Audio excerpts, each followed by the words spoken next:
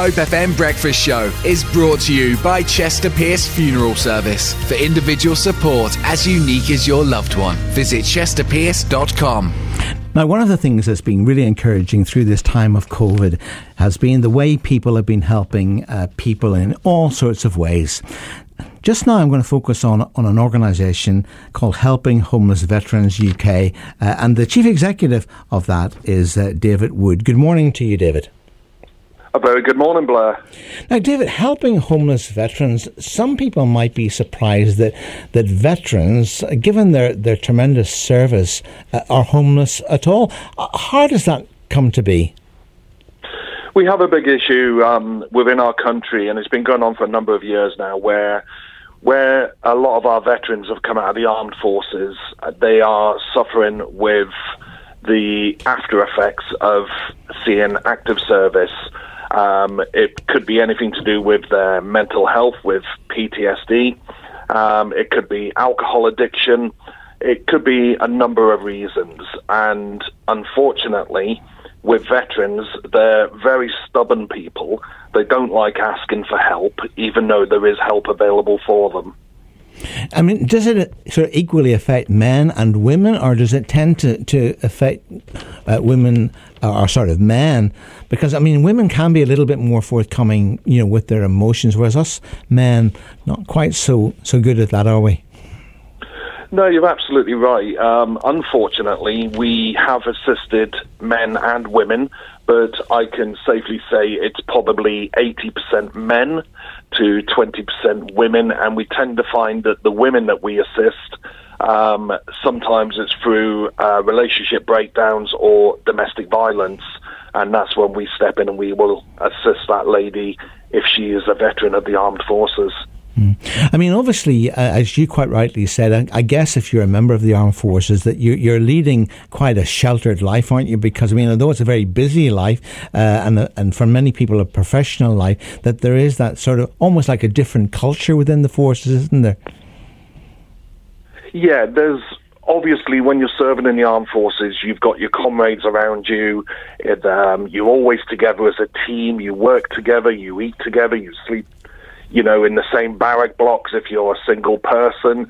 So you've always got people around you. And then when you come out into civilian life, you tend to find that obviously things are completely different to what you're used to. And when you're in the armed forces, a lot of stuff is done for you.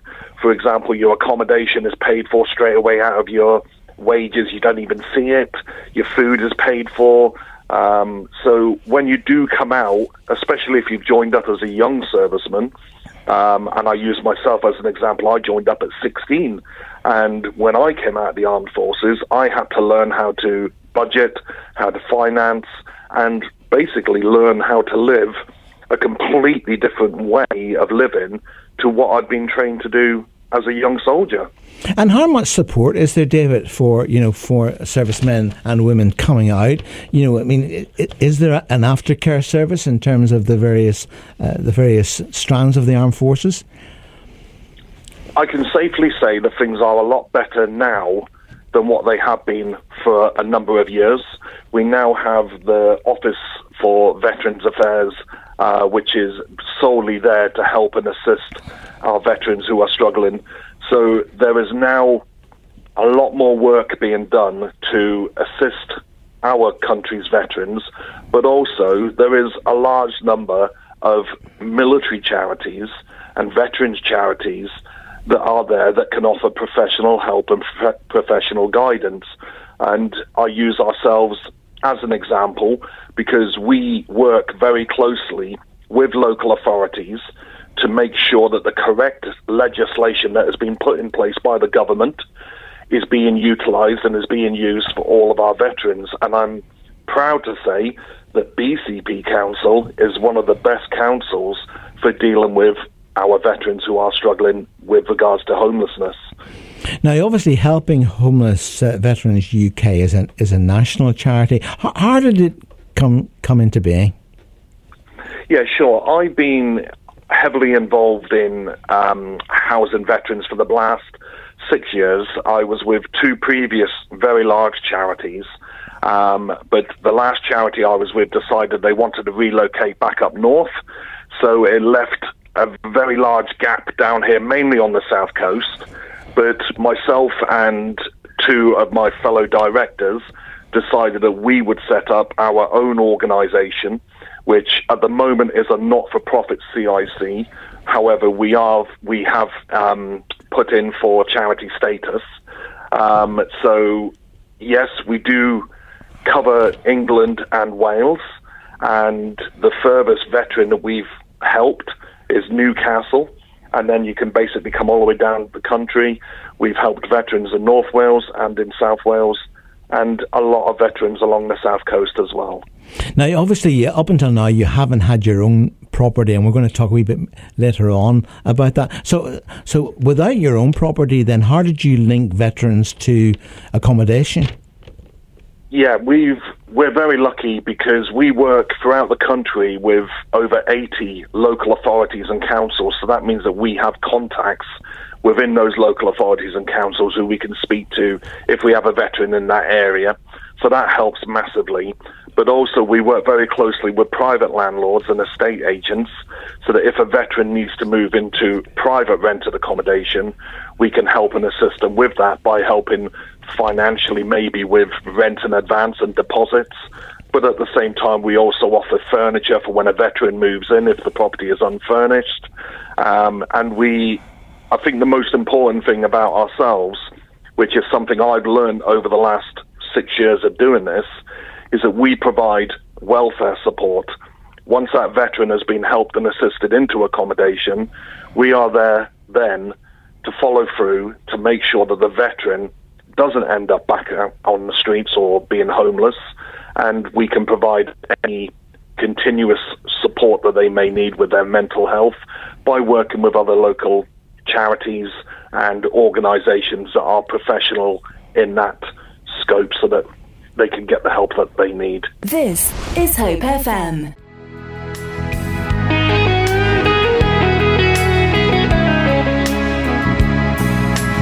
Well, that, of course, is Dire Straits there and Brothers in Arms, a very appropriate track to my very special guest, David Wood, who's the CEO of Helping Homeless Veterans UK. So, David, if I was ex-forces and I came to you, I was referred to you and whatever, what would happen?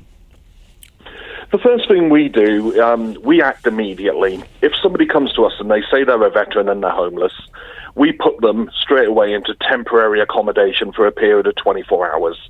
That would mean a B&B or hotel-type environment, so we got them safe. We can then carry out background checks through various sources to make sure that the person is a genuine veteran so that we keep in line with our aims. Once we have clarified that they are a veteran, we will then get them to engage with the local authority with our assistance to make sure the correct legislation is being used to help that veteran off the streets or out of sofa surfing. Of course, isn't priority given to veterans in terms of particularly council housing? It is. It's a very complex area, Blair. The legislation involved with housing is very complicated. No two cases are ever the same. Basically, you have the Housing Act, 1996/2002, and you've just mentioned priority need. However, on top of that, if a veteran has been out of the armed forces for less than 5 years, then they come under the auspice of the Military Covenant, which gives them even more priority. So it is a very complicated area, but once we've engaged with the local authority, because there is a severe lack throughout the country of social housing, we will then help the veteran to find private rented accommodation, and working with the local authorities and the councils, they can help and assist with the financial aspects involved in that, but at the same time, we can also assist. I've mentioned rent in advance and deposits. Sometimes we have to step forward and assist and pay for that. And we also help them with furniture and welfare packages. We provide all of our veterans with a fortnight's worth of food so that they've got food straight away as soon as they move in. And we top up their gas and electric so that they can settle in get access to benefits, and get, sorted out, basically. Now, I know that you and your fellow trustees don't take a salary. You're doing this entirely voluntary, but all of the interventions that you've been talking about, and very, very necessary and important interventions, do take money. So where does that money come from? We are very fortunate that we have some amazing supporters out there. We've had to rely throughout the COVID crisis on social media because all of our funding ceased, obviously, because we couldn't attend events and fundraise in public. So we're very fortunate that we have some amazing supporters who have kept us afloat.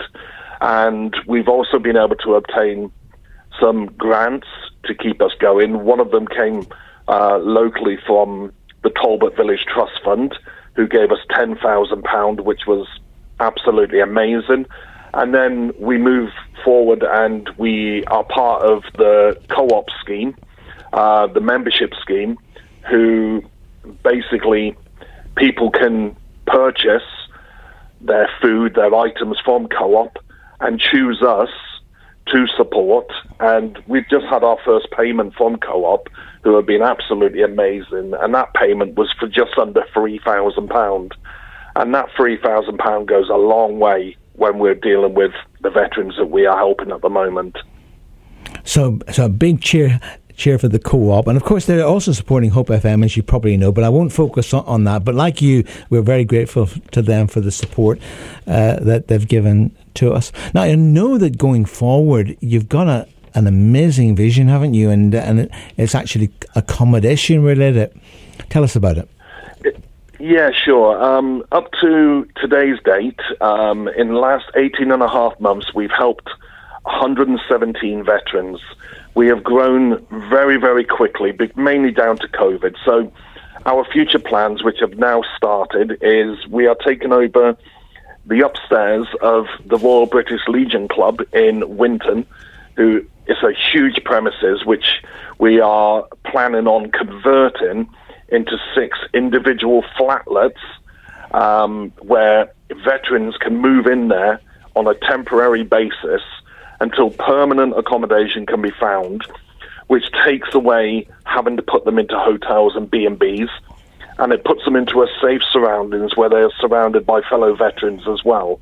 The work has already started on this. It's a big project, but that is going to play a massive part in our future, as well as we are going to be centralised at, it's just opposite Poole Rugby Club on Turlin Moor. We're going to have our own office facility and storage, which is a place called Revo's Hub. It's run by a veteran by the name of Richie Rivers, and it's a car enthusiast place, but we've teamed up together and he's given us a spot where we're going to have our own office space, and it means that we can provide coffee mornings, breakfast mornings for veterans, and at the same time, if a veteran, for example, if their washing machine blows up and they haven't got any money, they can come to us. We'll have a washing machine in our storage container, which would have been donated to us, and we can help that veteran. And if they just want to come in and have a chat, talk to us about any problems, share the banter, share the fun, that's the whole idea of being centrally located. So we've got a lot going on at the moment, and we're moving forward at a very, very fast pace. So I've already mentioned that we're going to be, I've already mentioned that we've applied for charity status. So there is a heck of a lot going on at the moment, Blair. I was thinking you're going to be running out of the COVID stable. I mean, charging out more like rather than running, with so much. Yeah. But I guess that also there would have been increased need, because the whole lockdown would of course have just exacerbated the whole, whether it was PTSD or whatever was impacting the folk you work with. Blair, that's a very good point you just made. And out of the 117 veterans that we have helped, over 60 of those veterans have been helped throughout the COVID crisis. At one point during the COVID crisis, in the very early days, I think we were about 3 months into the COVID crisis, we had 7 cases in 1 week. that came forward, and it was relationship breakdowns. It was lack of work, because obviously people were furloughed. A lot of veterans are self-employed because they like working for themselves, and their work dried up. So the work that we have done as volunteers has been recognised at a very high level within government itself. We have open dialogue with government ministers because they're asking us, why have you had to help so many veterans? Because they are concerned and they're listening to us. So, yeah, it's certainly been a stressful time. It's certainly kept us on our toes, but we've got great plans for the future. We're here to stay, and we can't wait to get back out there, meet the public. We've got a music concert, which is going to be at the RBL Club in Winton. That's taking place on the 10th and the 11th of September. And just as an example of our support, we've organised a black tie event for Christmas at the end of November. This is taking place at the Hotel Miramar. We had 120 tickets to sell, and we sold them in 4 days. Fantastic. That's how big our support is. Well, David, going forward, what's going on? Going forward, I guess people can check out your website. You want to give us the address? Yeah, sure. It's www.hhvuk.org.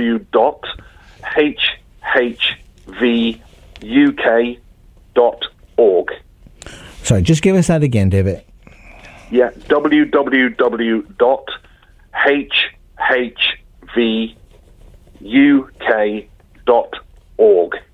For more inspirational interviews, podcasts, and Hope FM best bits, visit hopefm.com/listen again.